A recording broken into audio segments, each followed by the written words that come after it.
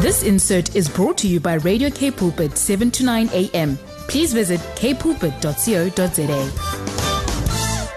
On the line, I've got Tamryn Klintworth. She's an evangelist, the founder of In His Name Ministries, and an author. And I've got the book that she wrote here in front of me. But first, morning, Tamryn.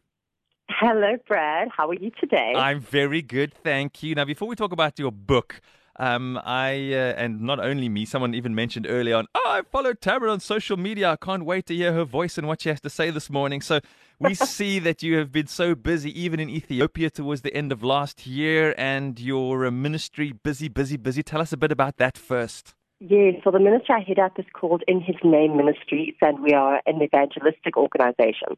So we hold gospel crusades across Africa. At the moment, our primary focuses are South Africa and Ethiopia.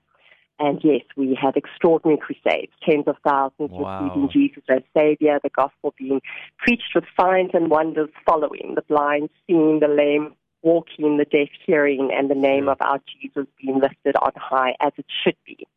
So where are you now? I am now actually in Cape Town. I'm too lazy to come into the station to speak to you face to face. That's okay. We would have, if you came face to face, we would chat so long we would forget to do any of the other radio stuff I'm supposed to do today. So maybe this is better.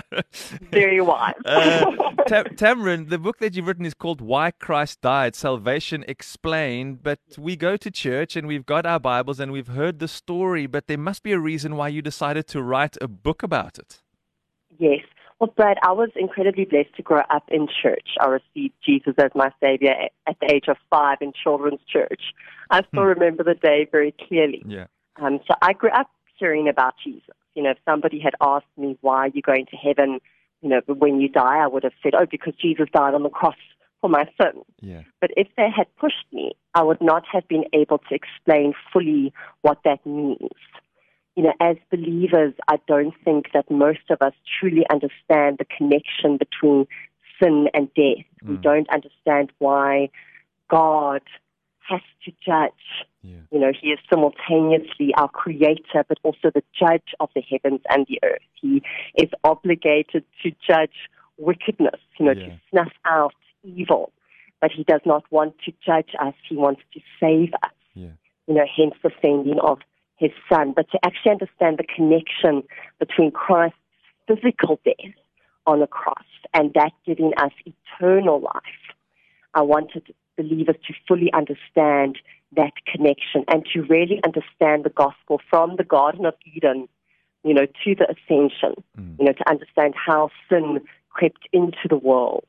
What was the point of the Old Testament sacrificial system? Yeah.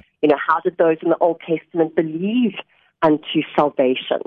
And what did Jesus actually have to go through on the cross, both physically and spiritually? What happened between Him and the Father on the cross? What took place there? Where did He go when He died? Wow. That's the question that many believers can't answer. Yes. Theologians debate that. Why was it so important that He was resurrected?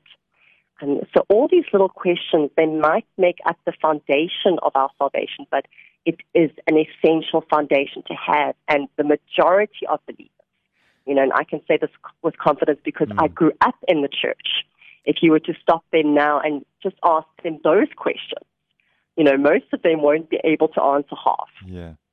One of the things I like, the book starts at the beginning in Genesis when sin entered the world. So it really starts to paint a picture of sin and of Jesus as the plan and the only plan necessary from the very, very beginning. So this is not just New Testament stuff. No, and that's also something I believe that the book, will really help believers, regarding is actually understanding that the Old Testament God and the New Testament God is the same God. You often find believers saying, but, I don't understand. The God of the Old Testament was so different, to the God of the New Testament. He is and will always be, the same yesterday, today, and forever. So in understanding how that plan was forged, from the very beginning, and how you have this string, of the Lamb being foreshadowed, from the Garden of Eden, to the cross. And if you follow that string, you find the same God again and again and again proclaiming, there is hope. There is hope for the sinner. I don't want to snuff out the sinner. I want to save the sinner.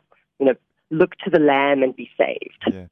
Tamryn, do you perhaps feel that we say, I've got eternal life, thank you, Jesus, but now I want to live an abundant life, and we forget how actually focusing on our eternal life, what it actually means, and this book would help us understand it in every which way, would actually build our relationship with God, make it stronger, and then help us to fully appreciate living an abundant life, as opposed to saying, I'm saved by grace through faith, great, now I want to get on with other things. It feels like we need to change the order of things and how we view it. Brad, you're spot on saying that. I wrote this book for two purposes.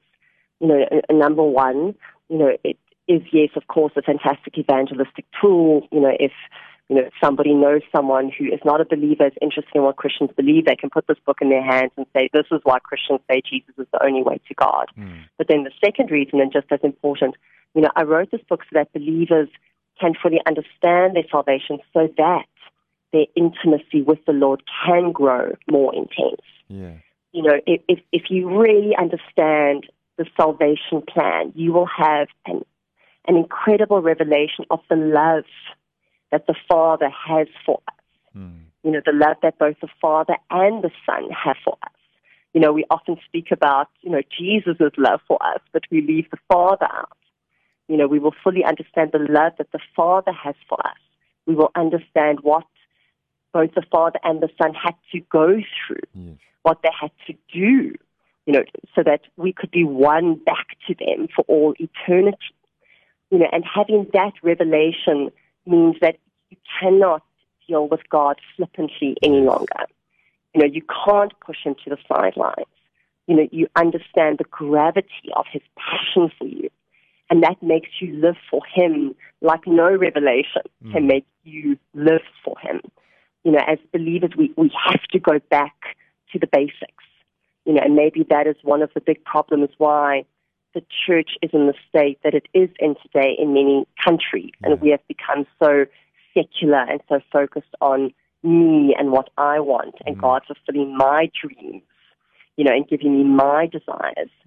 If our foundations are wobbly, we don't have a true revelation of the love that God has for us, and also him as judge. That is the reality. God is judge, and there is this incredible tension, throughout Scripture of God being the judge of the heavens and the earth, not wanting to judge, to save. And once you understand God as the holy, righteous, almighty judge, and then sin as this, this depravity, this wicked thing that he is obligated to snuff out. If he did not snuff it out, he would not be a worthy umpire of the heavens and the earth. But once one grasps that, God cannot be pushed to the sidelines. One falls to one knees in awe, and one says, my God, thank you. Thank you for giving yourself for me. What can I do for you? Tell me anything. I sacrifice anything. I go to the ends of the earth. My life is utterly yours. You have won it. You have won my heart. You have won my life. Lord, what can I do for you? Tamryn, this is a 181-page love letter, isn't it? That's really what this is. I haven't thought of it that way up until now, but you are, yes, once again, spot on, Brad. It really is. It's God's love letter to us, and, we need to choose how to respond. And as believers, we might already be saved. I'm so grateful to the Lord that he made it easy to be saved. We don't need to understand all the nitty-gritties. We don't need to know where Jesus went when he died, for us to be saved. We just need to have simple faith. But, truly understanding God's love for us, the response is that we love him more. It's like the sun shining on our faces. We reflect that light then back to the sun. It's just, he becomes irresistible. Yeah. It's called Why Christ Died, Salvation Explained by the lovely Tamryn Klintworth. Tamryn, where can our listeners get their hands on your book? Yes, well, it is available at most bookstores in South Africa, so Kum Books, Exclusive Books, Bargain Books, and they can also get it from loot.co.za or takealot.com. There you have it.